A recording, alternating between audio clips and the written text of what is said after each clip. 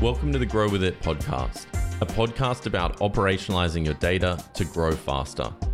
My name's Michael Sharkey, co-founder and CEO of Auto, and I'm joined by my co-host, Jesus Requena, VP of Growth at Figma. Our goal is that you leave each episode with practical and actionable insights from leading experts in data and growth. Let's get into this week's episode.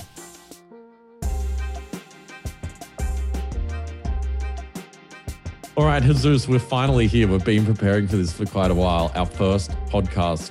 Can you tell listeners what they can expect and what this is about? Yes, I'm excited, Mike. We've been talking a lot about data, you and me, for a long time. And I think things are changing in the industry. I think companies today, they have more prepared even from the startup phase or, growth phases. They have way more access to data these days, but people are struggling to operationalize that data. I feel like teams and companies have access to some data, but they struggle to get and do something productive with the data to achieve their goals and objectives. So I think this podcast is going to be all around that. How do companies are going through that challenges of, I have data, but what am I doing with it? How do I make the most out of it? And how do I think the ultimatum will become real time. We've seen that in a lot of industries where access to things in real time. I think data is becoming one of those. So I'm super excited about the episodes coming. And today we have Dorian Kendal. Yeah, so can you tell us about Dorian? You know Dorian really well. We obviously have just recorded the episode. Dorian has some fantastic insights, but tell us who Dorian is and what he's about. So I know Dorian because he actually was a former manager. We worked together in a previous company, Unity, and Dorian has an incredible history at Silicon Valley. He worked for most of the biggest companies out there like Twitter, Facebook, Google.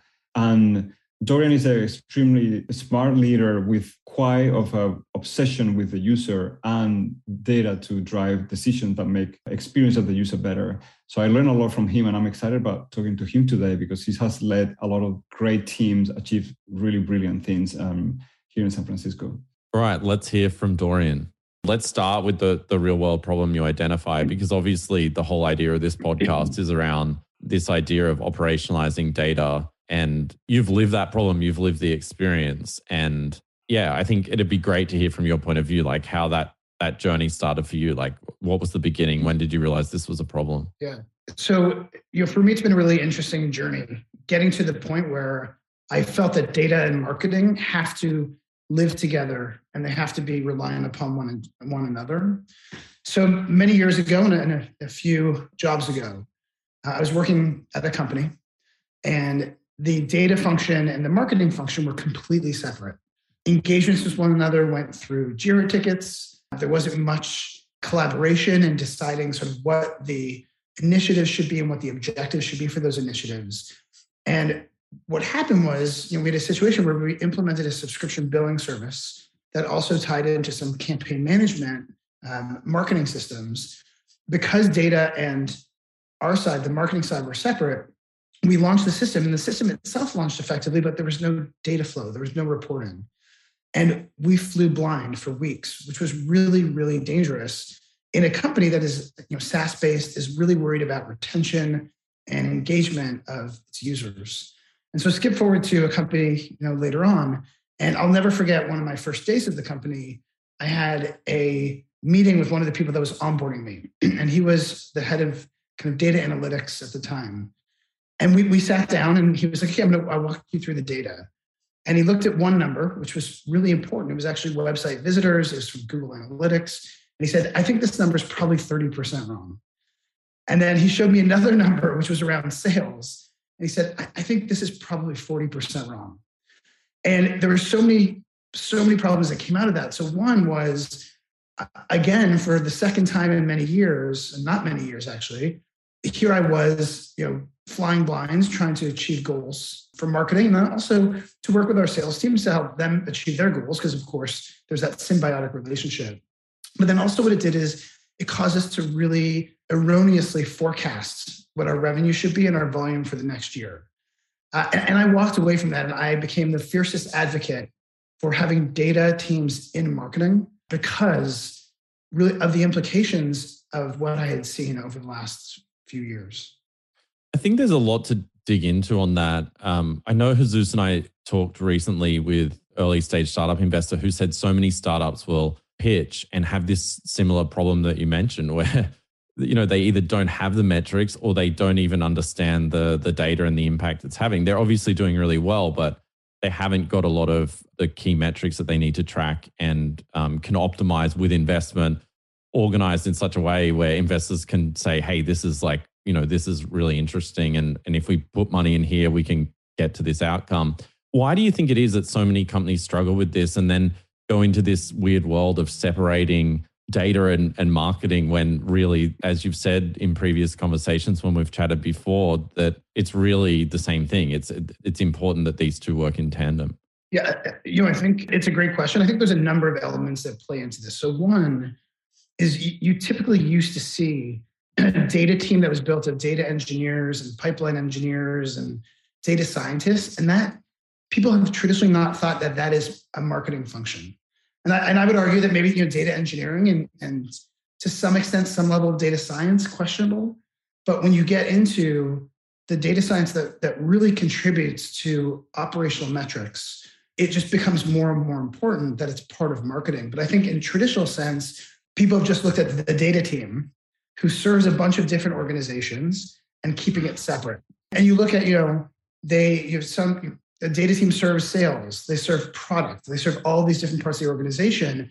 And so a lot of companies, there used to be this organizational approach of keeping these sort of centralized groups, right? And so if you look at the early 2000s, and even for some companies recently, there was this idea of you should have a service team that service the entire company and not keep it separate and not embed within certain teams. So I think that's one piece of this. But I think that the bigger piece is the word data, I think in itself is become very amorphous and lacks a little bit of meaning when you just say data. What does that actually mean? And so when you go to leadership teams and you talk to them and say, hey, I need data to be part of marketing, it's hard for them to settle on that. They're saying, again, why is this not a centralized service? And I think one of the ways that marketers have to adjust their approach to really convince leadership that it should sit embedded as part of the team is really trying to decide to determine what are the questions you're trying to answer, right? Getting to that level of specificity and presenting that forward. And that really makes a case of why it has to be part of the marketing team, because the people that are running the campaigns, the people that are creating the collateral, all that, the website, the performance of that, the questions you want to answer, you need data to be involved.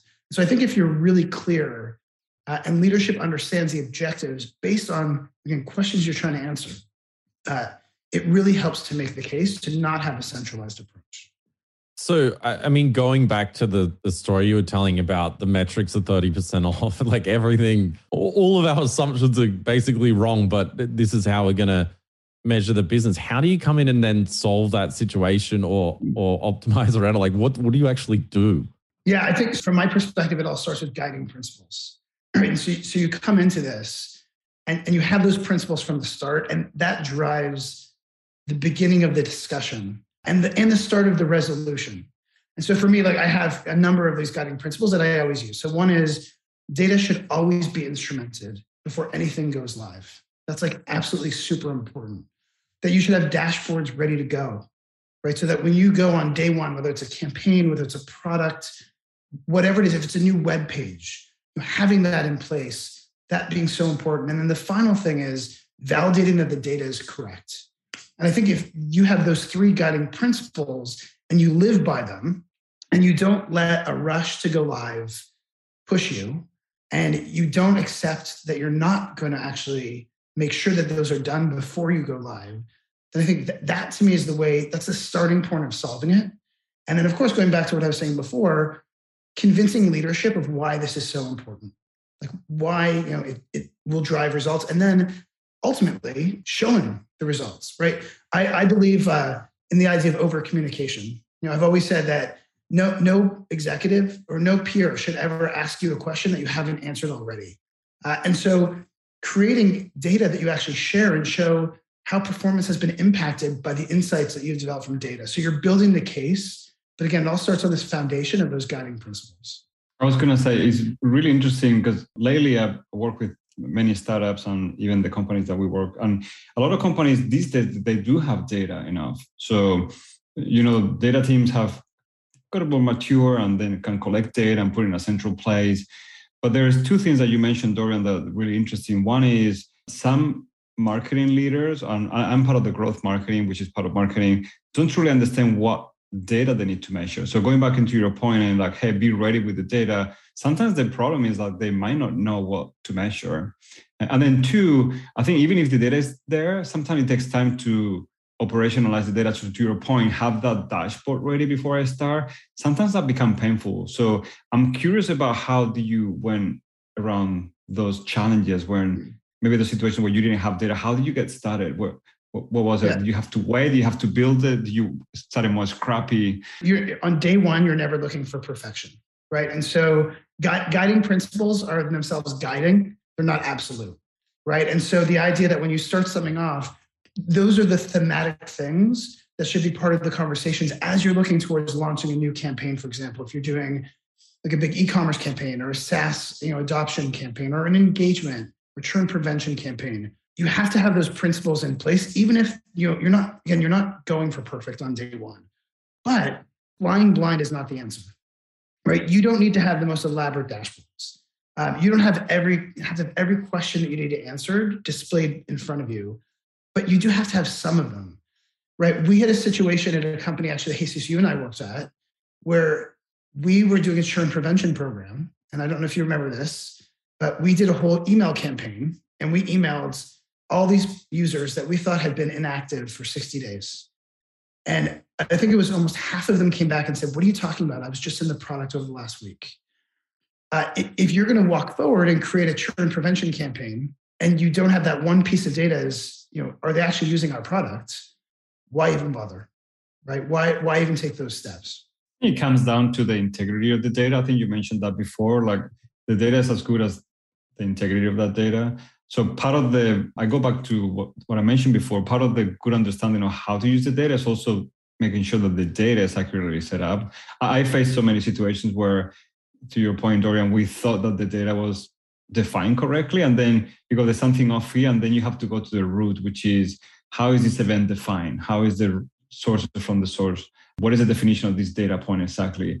I had to do most of the time the same thing. And I learned over the years, to your point, maybe another guiding principle is, well, don't assume that the data that you are given is correctly defined. I think you have to, as a leader, go through it, right? Totally. And I think this gets back to what I was saying about sort of knowing the questions you're trying to answer and the vague meaning of the word data. And so if you go to a data team that maybe doesn't have a background in marketing or is not really working with you and understanding your objectives, and you just go and say, I need all this data, right? Like I had this situation recently where I said like, hey, we're launching this product. Tell me about what data is actually, what's actually ready to go. Like what actually has been built out that we can use. And they just kind of looked at me. It was a separate data team that was building this out because I didn't have someone yet on my team to do this. They looked at me and said like, oh, here's a whole table of stuff. And it was in data engineer speak, which was complex. And so you're looking at that and you're saying like, and what does this even mean? Like the way that you define something, the way that you label something is probably far different than I would because I'm coming from the marketing perspective. And so having those questions, I went back to them. I said, these are the answers. These are the questions we need to answer. What are the component pieces that you would assemble to answer these questions? And that set a good conversation path with them because then they can say, okay, I get it now. Like, I'm not going to just show you everything I can trigger. I'm going to show you, by these questions, what's there and what's not there, which is the more important part. And then you partner with them and you work and you validate, right? Like from a marketing perspective, we have a good idea. Like if we know we expect a return on ad spend from a campaign and it looks wildly off, when we get that first set of data, we're going to investigate it, right? And so, having that understanding of what the marketing part of the business is trying to achieve, I think is so key. But those questions that you define, that really is the starting point to getting to where you need to be down the road of having really kind of good, comprehensive data. Yeah, it's funny. As we talk about this, it makes me think there's a lot of parallels in, what I see day to day with companies implementing marketing journeys or trying to unify data to be able to do things like that, where you're not embarrassing yourself saying, hey, you haven't logged in a period of time. And it does amaze me how many people have very inaccurate data sources to begin with. But the thing that I see, or the paralysis of in the execution piece here, is that idea of like something you mentioned earlier, which is things have got to be perfect. And I think you do, and I think as you said this as well, like data, you throw this word around and it can sound big and scary, but more often than not, it's, experts in my experience are really good at explaining the practicality of like how they can do things. There's no, it's not this pie in the sky idea of like, oh, let's use data. And the most successful people I see are ones that, focus on a single metric. Maybe it's like just as simple as like, when did we last see this user from session data? And then send, one automated email based on that and then build from that base. Whereas I think a lot of people get into that confusion of having all these numbers, all this data, not knowing what's accurate, not knowing what's not. And then they try and solve all these problems on day one. Is that the approach you take in, you've obviously worked for brands with huge amounts of data. Is that the same problem and then approach that you take to solving those problems? Or do you think that, is it a little different? Yeah. So many years ago, I won't age myself, but it was many years ago, there was this concept called the balanced scorecard. I don't know if you guys ever heard of it. And it basically was this approach, and that you would create a whole host of metrics. And in many cases, I did this at a major search engine company that I worked for, where you actually went in and created the framework for a balanced scorecard, and your responsibility was making sure it was always filled in. That failed constantly. And the reason why was because, to your point, there was so much you were going after. The ability to validate in an effective way was very complicated. But it sort of put forward this idea that there was a collection of metrics you had to answer on day one. Skip forward to, again, when Jesus and I were working together at Unity, we were, when my team was tasked with fixing retention, fixing activation, we took a different approach. And we hired an amazing data guy. And what we said was, what's the metric that defines success for the first 30 minutes of someone's engagement with our products? And we did that. And then we said, okay, what is it for the first day? What should they be doing? And slowly over time, this little, big query built web page started with, one metric, and we kept adding and adding. And lo and behold, a year later, we had fully segmented our audience.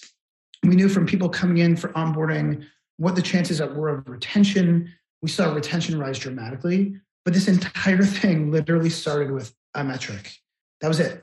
So to your point, it is, when you say the word data, when you say, oh, we have to have data on all this stuff, it's daunting. And the chances, I think, for success out of the gate are a lot lower if you have a ton of stuff that you're going after. But to your point, if you just say, what's the first most critical metric? Define that, right? And then keep building and building. These are living, I always refer to these as like living, breathing things, right? That your data platform, it's not a day one thing. It is, as marketers, we're always learning what's more effective in our campaigns. We're seeing how people engage with emails that we send, click-through rates, open rates. We see how that translates into sales.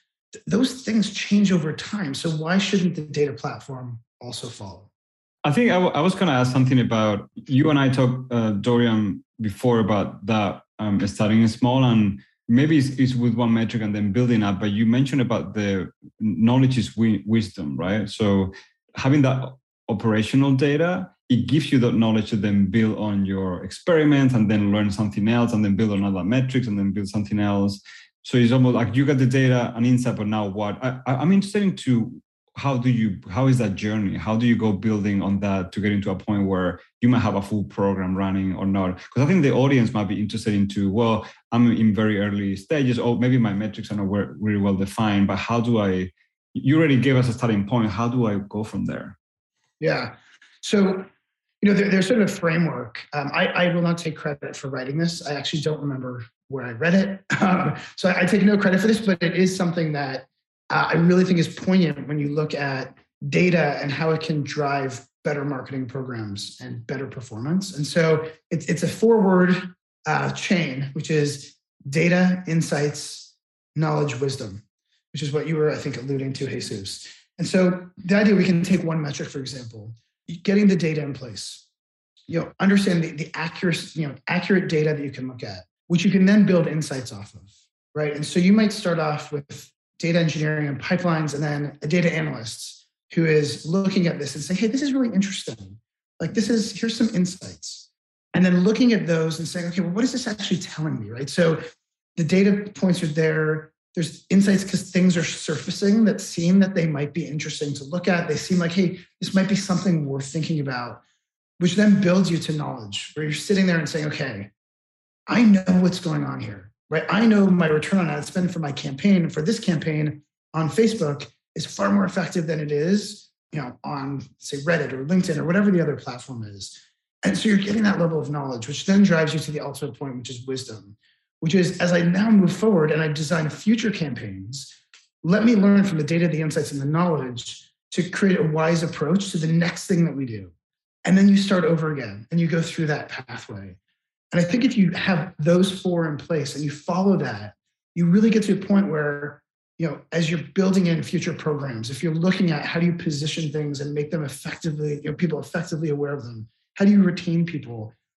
That wisdom, you have to go through that process to get there. Or you don't have to, you definitely should. And it's almost like it's a loop. So once you get into the wisdom and execute something, you might find a new metric, you might build it again, and start with that loop again. Yeah, it's almost like I'll use my fingers. This will be very helpful for people who are just listening to this. But it is, a loop that then creates a new loop, that creates a new loop, right? Because once you get to that level of wisdom, you're now saying, okay, how do I take that one wheel and create the next wheel and the next one? How do you structure a team for this? Because it doesn't, like, to me, it just doesn't sound like a typical marketing organization that you see generally across the board. Like, what are the roles in a team like this? Who do you hire? Like, how do you structure it? How do you manage to this kind of, recurring loop, or like, I don't know if you call it sprint. I know there's all these different methodologies in marketing of how to manage, but I mean, just breaking it down into the core elements, like how do you do this? Yeah. So I think it's different in different places. I mean, one of the reference points that I would use for this is growth, right? If you think, years and years ago, not so long ago, there wasn't even a concept of a growth team or a growth organization. And I think if you had asked me 10 years ago, would I ever think that product designers would sit in a pod with a growth person? I'd be like, you're crazy, right? And so I do think we can't reflect on what exists today to fully guide the decisions of the future and how we organize. I have found from my own experience that when creating a marketing org, having at least a data analyst as part of that team is just critical, right? So we look at the data part, it might be a partnership with engineering. It probably is. In a lot of organizations, I wouldn't necessarily expect a data engineer to be a part of a marketing team. Data scientists, depending on what the data is that you're looking at, right? Depending on the size of the company, the industry that you're in, maybe a data scientist makes sense. But the most important is having a data analyst that sits within the marketing org, because not only do they provide the insights through the data that they're getting, probably through partnership, again, through an engineering team, but they have a knowledge of the business. And that to me is just, it's so key. And it really can't be underestimated how important that is. And then in terms of managing towards these goals, is it a case of just focusing everyone on a single goal at a time and working towards that goal? Or like, how do you manage that team once you have it in place? Yeah, I mean, I think it really, there's different levels of goals, right? And so you might have the bigger objectives that you might have multiple, but then it even gets down to the initiative, right? So we did a number of really big campaigns, Jesus and I, in both the B2B demand gen world, but then also in our almost called B2C or prosumer subscription world. And when we would create a campaign, the starting point was the one question of, what does success look like? What is the definition of success here? And that was the starting point for, as a team, aligning on what the data was that we were looking for. And if it was adoption of the product, and that was the big one, then that would be what we would go with. But there would be sometimes that we would have multiple, right? So our return on ad spend, open rates for email. So within the marketing organization, there were different groups, I would say groups, but members of the team that were focused on different things. And they each came to the table with their definition of what success looked like. And it could be, again, each of them could come with one thing or with multiple. But again, it set the framework. So it can be at the higher level, which is with our onboarding program of increasing retention by day 30. That was a huge one. That's a macro thing because there's so many component pieces that go into that. But then at the lower levels, the number of users that were actually engaging with our tutorials that we thought would drive success. Right. And so I think it can happen at different levels and it can happen at different volume. That's really interesting. In fact, I've seen companies mature at a metric level, but they're not equally mature at understanding what leading indicators or leading metrics will ladder into the, let's call it that one metric that Mike was referring to. Not only that, so to your point, that's the success of some of those sub-teams or individual team members into one core metric, is the next mature phase is having or being able to forecast the impact of some of those. So if I do X, what I'm expecting of impact that metric. I think that part of the operationalizing the data is really important, that you not only think about how to measure, but you also think about sizing experiments or sizing impact, because at some point you might want to start thinking what I'm going to do, how is that going to impact the metric? So to your point, Dorian, I do extremely recommend when you build your guiding principles about how we measure these. I think it's also like how we're going to size it too. It does probably a phase 2 in maturity, but I've seen it a lot in companies that I go and work with, which we might have the metric, but we don't have the leading indicators or the correct sizing to understand the impact of what we do. And that becomes critical. And this is where I go back to data, insights, knowledge, wisdom, right? And so, that starting point where you build in, you say, okay, I want to see, like, this is the use case I want to try. This is the success criteria. I want to see if it influences this other metric, right? Is there correlations or causation? But that whole pathway of getting to the point of wisdom, that's when you can drive to be like, hey, we believe based on this that there's a leading indicator here that says if we do X, Y will happen, and that's important. And then you start experimenting, right? So it is this interesting sort of flywheel that happens. And it's what's interesting to me also is a lot of companies talk now about building growth teams, right? I mean, one of the most popular titles now in marketing is like VP of growth, like director of growth, right? Growth, the word is everywhere. It's become very, very overused in my perspective. But you can't have growth if you don't have data, right? If you're trying to experiment and you have no idea what you're looking for and you're not drawing the wisdom of what you're seeing, then how do you effectively grow under that function? So I'm curious, like obviously once you've got a lot of data, and then you've figured out how to track it, and then it's a case of like, okay, let's pick a goal and go and take action on it. I think that makes a ton of sense for a company with a large amount of data. But what if I'm listening today, I'm just starting out, I've got my first 1,000 signups to my SaaS product, and I'm listening going, how does this apply to me? If you could start again, like if you were starting out tomorrow in that situation, Dorian, like what would the advice you would give to a founder starting out of like, or a VP of growth, let's call it, at a startup? Like what would you tell them? Like if you were giving advice or wisdom to them of like, what are the key things that you would do? Yeah. My own philosophy is really focus. The analogy I'd use is, when we look at products like market sizing, a lot of companies, and I think a lot of the ones who make mistakes are the ones that look and say, look, everybody could be a customer of ours, anybody. So let's go after everybody. I look at this same way with data. And I think as a starting point as a founder, there's 3 things that I would ask myself. Is acquisition most important? Is engagement most important? Is retention most important? And to start there and say, okay, we know if there's not much in the way of resources in the team, if there's not a ton of there's not a huge data lake that you can pull from, as a founder, you might say, hey, listen, I'm early on. Acquisition is super important. And so I'm going to focus on acquisition, knowing that, yes, we'll have to pay attention to those other areas. But from a data standpoint, the most critical thing for me is I get new users, right? So the functions that deal with engaging users and retaining them, that can exist without a huge array of data. If you're starting out and saying, I have limited resources, but for my company's success and for its health, say acquisition is the most important, you start there. And then you build and you build and you build.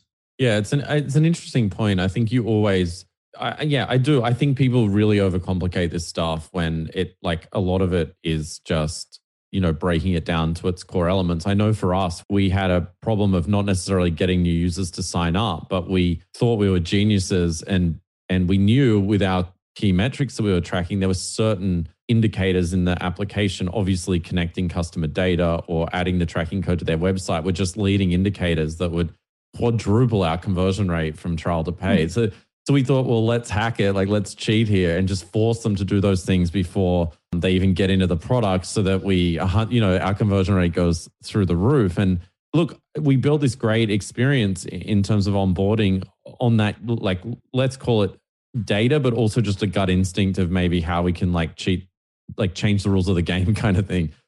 And what ended up happening is we actually started to kill our acquisition engine, because instead of people coming in and playing around with the product and falling in love with it and then adding their data in, we were trying to get them to do it up front. It was sort of like going on a date and trying to take someone home immediately in the first like 10 minutes of, it's probably a bad analogy. I'll get in trouble for that. But yeah, like that's what it felt like. Like, you were trying to immediately take someone home before they got to know you. And so, yeah, we learned a lot from that, but immediately those metrics started dropping. So I think you're right in the sense of like, if they're just looking at acquisition and user signups, with your loop analogy, it's like, okay, go get that working first and then move on to the next thing, which might be, for us, it was like adding the tracking code or adding users to the product. But yeah, I like that idea of like cycling through it.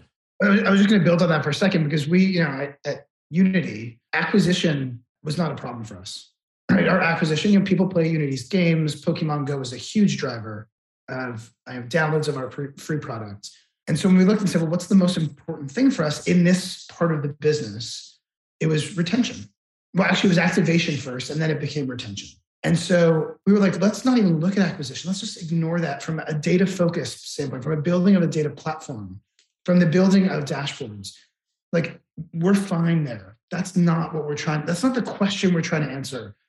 Our first question was, why are activations so low as a percentage of the people that are downloading? And that's where we started.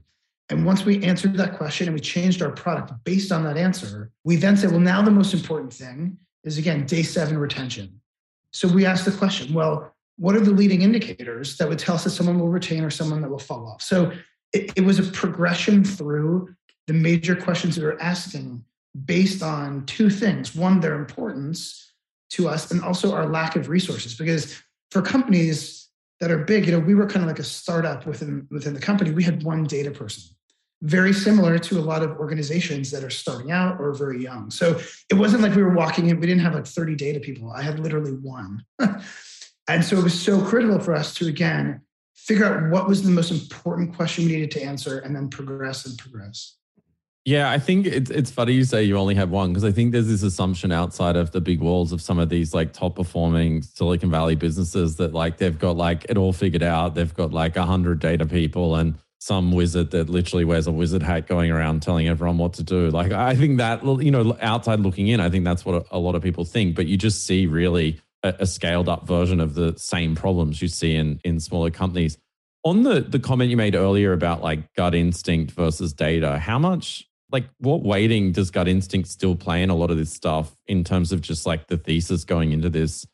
Like you talked about the activation, like how much of it was saying, well, we think they do this versus, just purely analyzing data and letting that speak for you? Yeah. So the one thing, just to be really clear, is I don't think data platforms should not replace experience and expertise. Right. And so that's just something to be very clear. Like there's a danger if you go on any side of the spectrum.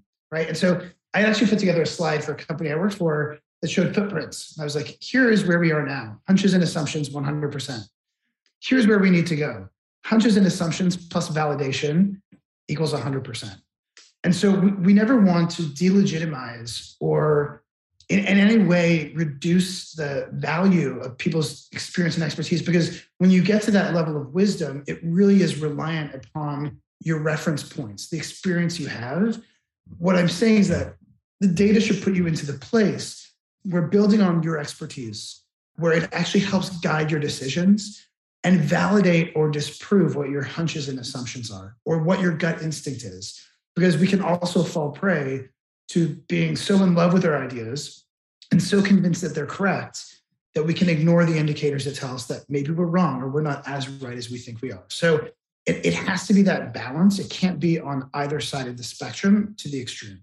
So I think playing that out further in terms of, you also talked a lot about that retention work that you did and like earlier sending an email. And this is something I see quite a lot with customers is that they often go and like implement something like Intercom and then it tells them when a customer's last seen. In fact, a product we use all the time did it to me the other day. He said, it looks like you're no longer using the product. And I pride myself in being one of the biggest power users of that product. So I was like grossly offended by this. But like in these programs, when you talked about coming in and you had no data integrity, how do you get it back? And like, is it okay sometimes to screw up? Like I know intervene. I think our own marketing team probably wants to murder me, but because I like using home product, often I'll be like, I'm going to just send an email to customers and I won't even proofread it. And then it turns out I've spelled it terribly wrong. But like I guess, how do you go in and look at those integrity issues and sort of think that through? Or do you not need to be that perfect? Is it better to just do stuff? Yeah. So for me, it always becomes about magnitude. Right? Like what is the magnitude? We used to do this test. I used to call it the Twitter test. So if we did something wrong and somebody posted it on Twitter, what would the backlash look like? What's the magnitude there? How hard would it be for us to salvage, to lean in, and I believe a lot in that, lean into the mistakes we've made, or if something's not proofread. I mean, that's one thing, but doing something that is actually, I don't know, renewing someone when they didn't want to be renewed. I mean, that's a pretty grave thing. So I think there is magnitude. And so, you don't want to be careless, right? You don't want to accept mistakes as being the norm. But as you look at how you prevent them, and you look at driving initiatives and taking some risks, you just need to have an evaluation of what the magnitude would be if things went really south.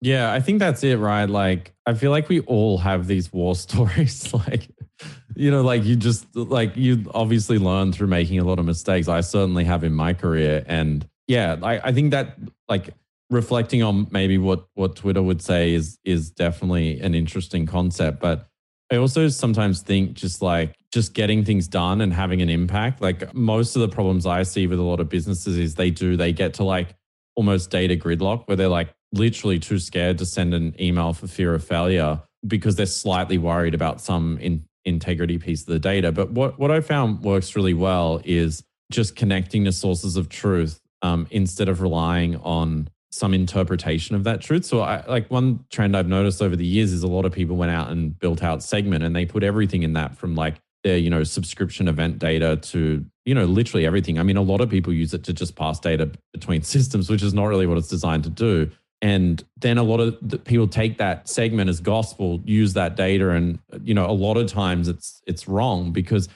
there's a lot of examples I've seen in SaaS where like, some salesperson provisions a trial for someone for an enterprise customer and then that automatically say closes and then Recurly fires the event to Segment saying that you've got a new customer and then a new customer email goes out and it creates a shitstorm. And then later a new marketer comes in and imports that data and says, okay, well, this event happened at this time and that's 100% verbatim. And so the integrity of the data over time just gets like more and more trash. So one thing I have found in that works really well is just connecting to the true source. Like a billing platform never really lies. Well, not all the time. And trying to like go back to those sort of like ground up basics, especially in SaaS, which is like, if I'm unsure, like just go back to those core sources of truth. Don't be afraid to make mistakes. And even like just be honest in emails and say like, hey, like PS, if this is wrong, let us know. Like we're trying this out kind of thing. I think people are pretty forgiving.